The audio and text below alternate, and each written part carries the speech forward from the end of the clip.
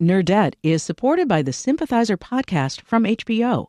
Join host Philip Nguyen in conversation with the cast, crew, and author Viet Thanh Nguyen as they discuss the making of this historic HBO original limited series. Stream new episodes of HBO's The Sympathizer Sundays exclusively on Max, and listen to the Sympathizer podcast wherever you listen to podcasts. This WBEZ podcast is supported by Hacia, whose Executive Fellows Program provides Black and Latinx business owners with real-world tools and strategies needed to master fundamental management concepts related to company stability and growth. Registrants learn through one-on-one executive coaching sessions with subject matter experts in the areas of finance, business development, operations, and legal. More info at haciaworks.org. Hello, you're listening to Nerdette from WBEZ in Chicago. I'm Greta Johnson. And I'm Trisha Bobita. This week, we talked to author Erik Larson. He's perhaps best known for his book, The Devil in the White City, which is especially well-loved here in Chicago. It tells the parallel stories of this super creepy serial killer and the construction of the world's Columbian Exposition in Chicago in 1893. Some people call his work narrative nonfiction, which is a term he takes issue with. We'll talk to him about that. Whatever you want to call it, his books are not dry tomes with lots of boring quotes and exposition.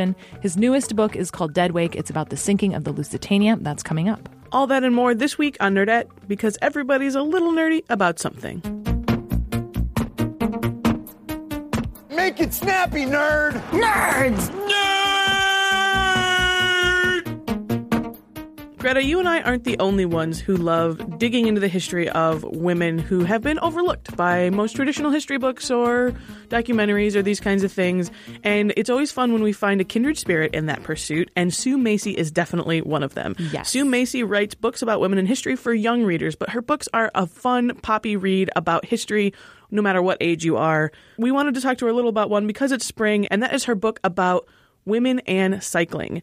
It's called Wheels of Change, How Women Rode the Bicycle to Freedom with a Few Flat Tires Along the Way. I love this title. We all have a few flat tires along the way, don't we?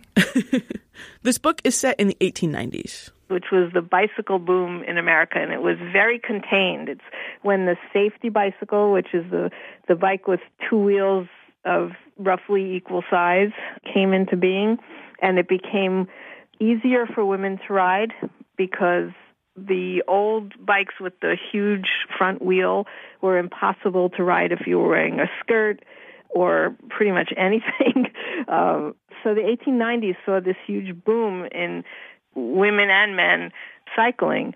But at the time, women wore very heavy, very huge garments, skirts down to the floor with lots of petticoats or structure underneath. And they quickly found that that wouldn't work on a bicycle, and bicycles were really the fad of the time. So they started dressing differently. The skirts became shorter. They brought back bloomers, which had been worn by feminists in the 1850s. And we're ripe for a comeback. Yes, absolutely. Although the fashion industry would have disagreed with you because they were kind of like based on Turkish pantaloons. So they were baggy, ankle-length pants, and there was a huge backlash because men felt like if women were wearing pants, how else were they going to enter their sphere? They felt like this is a drastic crossing of the gender barriers. So clothing did change. The bloomers didn't stay popular very long, but the shorter skirts without the 50 pounds of undergarments finally took over. And that's one way. The other, another thing was that it changed the way men and women socialized because they were on more equal footing. It used to be that when you were a young lady and you had a gentleman caller, you would sit in the parlor with your parents watching, and everything was supervised. But now women were out riding their bikes without their parents, and they could meet whoever they wanted to. And so there was a real freedom in social interactions.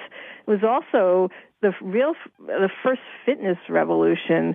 Women were discouraged from doing anything that was too physically taxing when they became adults. And I have a quote from Frances Willard, who was a suffragist and a feminist of the time who wrote a book on how she learned to ride the bicycle at age 53, and the book became a bestseller. And she said after she was 16, her comfortable clothes were taken from her, and she was confined to the house to do kind of feminine activities, and she lamented how terrible that was. So thanks to the bicycle, women finally could become healthier just by this pleasurable activity of riding the bike. So those are some of the ways that life really changed. And Susan B. Anthony famously said, "Let me tell you what I think of bicycling. I think it has done more to emancipate women than anything else in the world. I stand and rejoice every time I see a woman ride by on a wheel." So that's one of the reasons I ended up writing the book, because I saw that quote and I thought, there's got to be a story behind this. Like, why is this feminist icon saying it was the bicycle that helped emancipate women or did more than anything else? So there turned out to be quite a story. And Elizabeth Cady Stanton also wrote glowingly about bikes, and she wrote editorials for bicycle publications, and it was amazing that the feminists and the cyclists were intertwined. I want to ride my bicycle. I want to ride my bike. I want to ride my bicycle. I want to ride it where I like. So just think about the history of feminism, Greta, the next time you're on your bicycle. I certainly will, Tricia. Thank you very much. Sue Macy is the author of Wheels of Change, How Women Rode the Bicycle to Freedom with a Few Flat Tires Along the Way. She's written a bunch of other really great books, too. Be sure to check her out.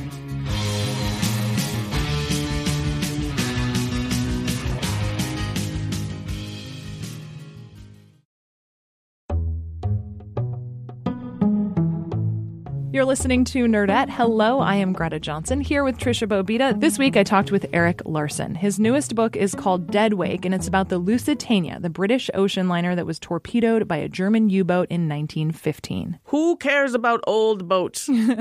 This is a fair question. You know, even Erik Larson says that when he was in high school, the Lusitania was a dry political note on a timeline that he passed over on the way to World War I. And I think that kind of sums it up, right? Old boats? Old boats. And if you've heard of this boat, you probably think it's something that led to World War I, but you probably don't remember the rest like me. I don't remember the rest. Exactly. But Erik Larson knew there was more. Erik Larson knew there was more. He said it was always kind of rattling around in his brain. And he also really loves the romance around ocean travel, which doesn't, I mean, I guess we have cruises, but it's not the same. I mean, no, because that's just a shopping mall floating. Exactly. I never thought of it that way, but that seems There's a pretty movie accurate. Theater and a bowling alley and a store and some lobster. And right. It sounds terrible. But there was a point where, I mean, transatlantic crossings, the only way you could get from here to there was by boat. And people did it in style. Style. Except for the people in steerage. Except for the people who couldn't. But I got to say, for the people who could afford it, this was a beautiful way to cross the ocean. Think huge gilded spaces and beautiful leisure time crossing the Atlantic. And this sort of sense of nostalgia really captured Erik Larson as he was thinking about writing this book. So he looked into it a little bit, and then he realized the centennial was coming up too. The boat sank in 1915, and this book came out in 2015. So he decided it was time. One of the things I love about Erik Larson's books, like The Devil in the White City and this one, Deadwake, is that they're chock full of things from journals and old primary source documents. This is not based on a true story. This is true stories from history that he digs out of journals. Yeah, and that's a really interesting concept. So when I talked to Erik, I asked him how he chose his characters, and he essentially said they choose themselves because they are writing these letters and journals. So I had to know, does he keep a journal? I keep a very detailed journal every time I'm working on a book, in fact, about the process of getting the idea, but also about the process of how the book is going, writing down passages within, and especially of late, sketching things. Oh, it's really? Sort of an odd... anybody who would find one of my journals would find sort of an odd melange of things pasted in and sketches and so forth. And sketching, that's something you've done since you were a kid, right? I've always loved it, yeah. And now I'm sort of, I don't know why, I'm just kind of getting back into it. I think it's fair to say that those journals of yours are a lot more sophisticated than my 7th grade journals were. I don't know. But I mean, they're like, to me, I'm really glad that I have those. I'm also terrified of actually looking back at them. Right. And I'm especially terrified at the idea of other people finding them after I'm gone? Well. So you may be interested to hear what one of my daughters said. I have 3 daughters in their 20s, and one of my daughters said, "Dad, you know, after you're gone, these are going to be worth a lot of money." It's like, thank you.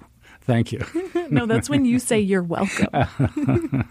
So does that, are you okay with that notion? Do you think about that as you're writing? I'm not going to be around to worry about it. I mean, I would hate it for somebody to come across one of my journals now, although my journals are, they're just sort of, there's nothing terribly bizarre. It's just that they're a detailed exploration of the soul of a neurotic writer.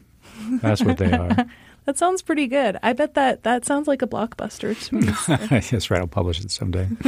So you just have is it like one book? Like this is your Dead Wake journal? Well, it depends on the book at hand. The last book had 2 journals, and this one may end up having 2. And then you have the book tour journal, which is just like all the weird hotel food. I'm finishing up the Dead Wake journal with tour things about. Yeah, I like to keep track of actually the great hotels and great foods. I'm very food oriented. You can ask me about a trip that I took 10 years ago, and all I will remember is the meals. My mother lives in Alaska, and she and a friend of hers, also in Alaska, made plans to visit New York. And they planned the whole thing based on their meals. Like the entire trajectory of where they would go and how they would spend the afternoon was based on where they would eat the ice cream. Absolutely. And it was so perfect. I totally get that. I mean, to me, okay, send me to Rome, fine. But what I'm there for is 3 meals. Right? and anything in the interim, I'm just there killing time. Yeah. So. I like that. I like that very much. So how do you choose the stories that you end up diving into? What's your thought process as you're sort of mulling over, is this worth a whole book? Very difficult to find each new project. I bet. Yeah. It has to work on a lot of different levels for me because, when you're doing this kind of history, and people like to call it narrative nonfiction, I don't particularly like that label, but it's as good as anything. But an idea has to have, for one thing, it has to be interesting to me. That's, step one. It's basic. Secondly, it has to have a very rich archival base because you can't fake it with narrative nonfiction. You got to have the stuff. You're going to tell the story. It also has to have a built-in organic narrative arc. That is to say, something fundamental to the story that lends itself to being retold as a story with a beginning, a middle, and an end. That inherent thing.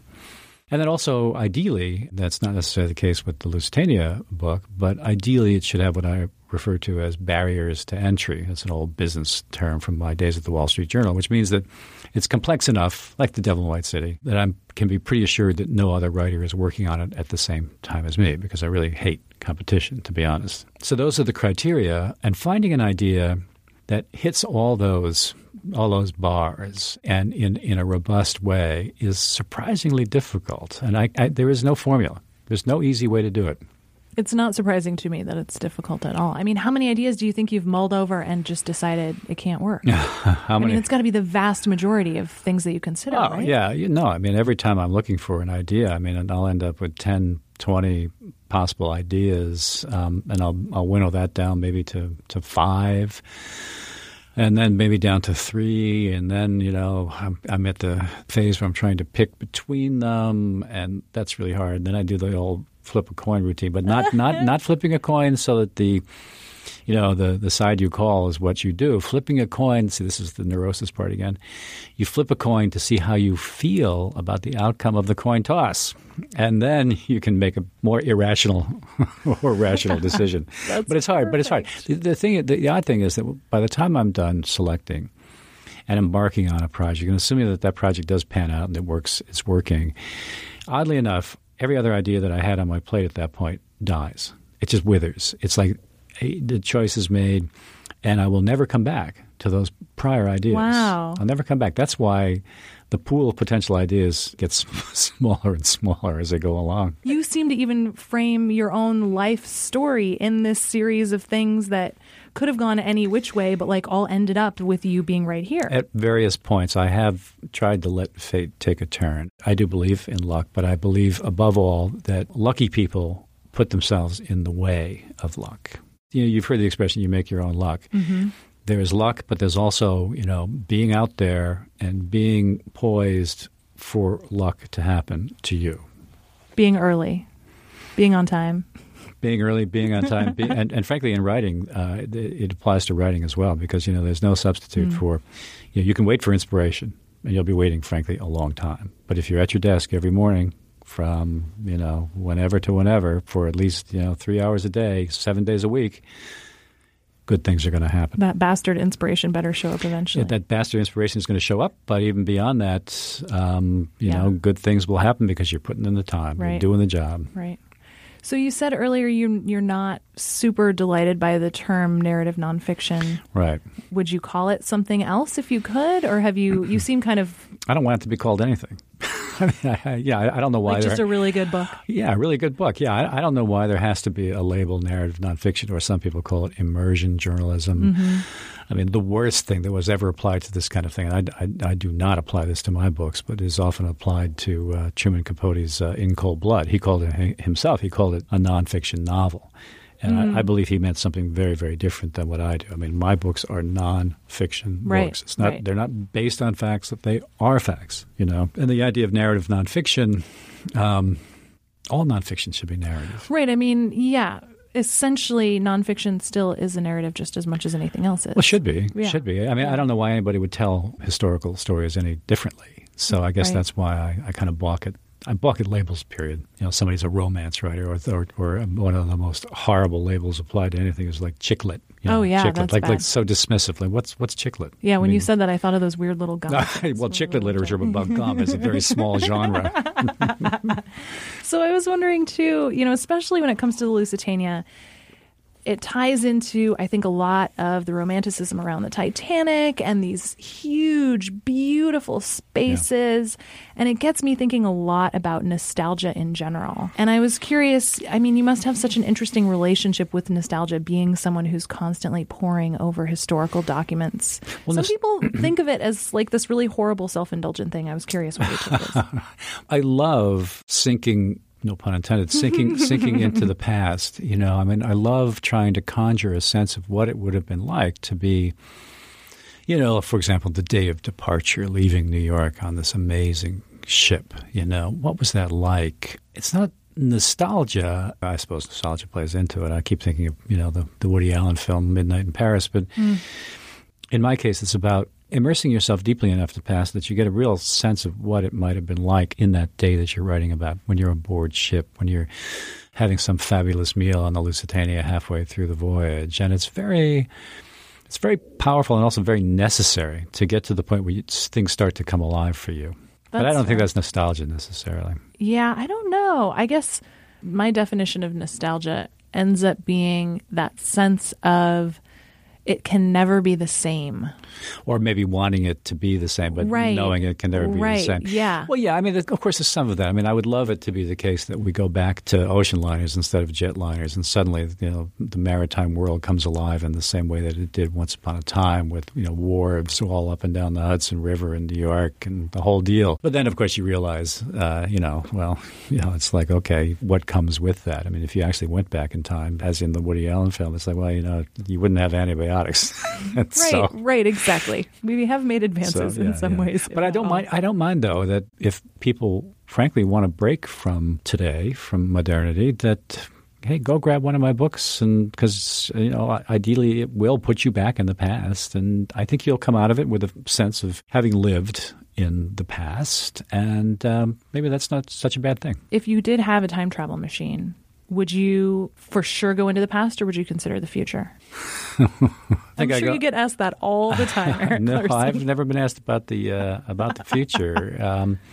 I would not want to know anything about the future, frankly. Yeah, I don't. I'll take each day as it comes. But as for in the past, I would want to go back. You need to add something to that, and that is go back in the past fully aware that I'd be safe. Okay. That's an important ingredient, okay? Yeah, that's fair. I would want to go back to the period in Germany that I write about in The Garden of Beasts, that period when Hitler was on the rise in Berlin. I'd want to be living in Berlin. I'd want to be dating Martha Dodd, who's one of the characters in my book, In the Garden of Beasts. But I'd want to go back to that period because I just find it so creepy. And I just want to know what I would feel. Where would I come down on the whole thing? It's kind of creepy. So I'd really like to go back to that period. Erik Larson is the author of Dead Wake. Check it out, and his other books as well. You know, you're talking to a good nerd where you try to talk about time travel, and the first thing they do is set up some rules for the time travel. Exactly. That's the way you have to do that. Exactly. Well, and I love, too, that idea of flipping a coin, not to actually determine which one, but to see how you feel about whatever the outcome would be. I think it's a beautiful thing. Still to come, we get homework from a listener in Sweden and hear your nerd confessions. Stay with us.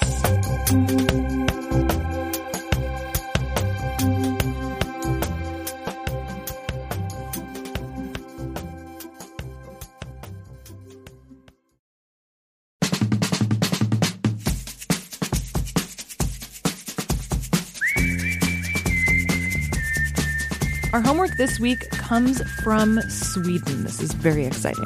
A transatlantic homework. Good one, Trisha. Hi, this is Elin from Sweden, and I just want to say that in the last episode, I was really happy to hear the writer of Welcome to Night Vale recommend Roy Andersson, the Swedish filmmaker. He's really great, and I hope a lot of you watch his movies. And the other writer recommended that you should read books from other countries than America, and I have a really great Swedish tip for you, and that is to check out the Engelfors trilogy. It's written by Mats Strandberg and Sara Bergmark Elfgren. The first book is called The Circle, and it's really great. It's about a group of young girls in a small town in Sweden that discover they have magical powers and they have to stop the apocalypse. It's inspired a lot by Buffy the Vampire Slayer, Twin Peaks, and it's really great. It's got some great female heroes, and it's got good representation, and I really think that Nerdette listeners will like it. So that's all for me. Bye. Trisha, I gotta say, I already ordered this book off of Amazon. You did? I did. It was very exciting to get this recommendation from a listener. I will have to borrow that from you after you read it. That's The Circle, the Engelfors trilogy, and you can find links to that and all your homework at nerdettepodcast.com. We also got a nerd confession from a lovely book nerd from San Diego. Hi, Nerdette. This is Elizabeth, and I am calling in with my nerd confession. Well, it's actually a nerd confession for both me and my husband. We were getting married in 2006, and in the middle of wedding planning, we found out about an event that was going on in New York City, which was an evening with Harry Carey and Garp. And that was with authors J.K. Rowling, Stephen King, and John Irving. And they were all reading excerpts from their books. And then at the end of the readings, they had a question and answer time. And so even though we were in the middle of wedding planning and doing all of that, we decided that this was a once-in-a-lifetime opportunity that we simply could not miss. So we took the money that we had saved for our honeymoon and bought tickets to fly from San Diego to New York to go to this evening at Radio City Music Hall. And we wound up sleeping on the floor of our friend's apartment in Hell's Kitchen in the middle of a heat wave with no air conditioning, but it was all worth it. We got to be there in the room when J.K. Rowling announced that Dumbledore had actually died at the end of Half-Blood Prince. So that was definitely one of our favorite nerdy moments of our life. And this is coming from a couple where my husband works for Comic-Con here in San Diego. So it was definitely worth it. We never did take a proper honeymoon, but it was totally fine by us. I hope you ladies have a great day. Bye. That sounds like the best pre-honeymoon trip ever. It really does. And speaking of how things sound, Elizabeth is one of those really clever people who just recorded herself on her iPhone and emailed us the audio file of her nerd confession. This is something that you, dear nerd, can also do. It's super easy. There's a little voice memos app on your phone or some equivalent if you don't have an iPhone. And yeah, you can just record it yourself, make sure it sounds as good as you want it to, and then email it to us at nerdettepodcast@gmail.com. Or you can, of course, always call and leave a voicemail. That number is 312-600-5638. The important thing is that you tell us your nerd confessions. We need to hear about the times when you were at your absolute nerdiest, from epic fails to humble brags. Whatever that moment was when extreme enthusiasm had a pretty memorable result in your life, we want to hear about it. Yeah, also call to suggest a great lady nerd of history for us to profile, or tell us about a really amazing Swedish trilogy that involves maybe Buffy the Vampire Slayer-esque things. Whatever it is, let us know about it. We'd love to hear from you.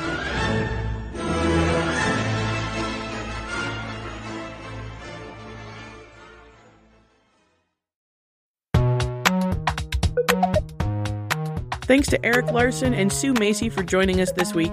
Don't forget to tune into our Game of Thrones recaps with Peter Segal. Next week on Nerdette, Bitch Magazine's Sarah Merck. I decided that since there wasn't a book that I wanted to read, I should make one about dating. And really the idea behind it was to talk to people who are older than me and smarter than me and have done more thinking about this than me, about what they've learned the hard way in relationships, and glean all of their knowledge and collect it into a book that could really be a resource for people like me who are trying to figure things out.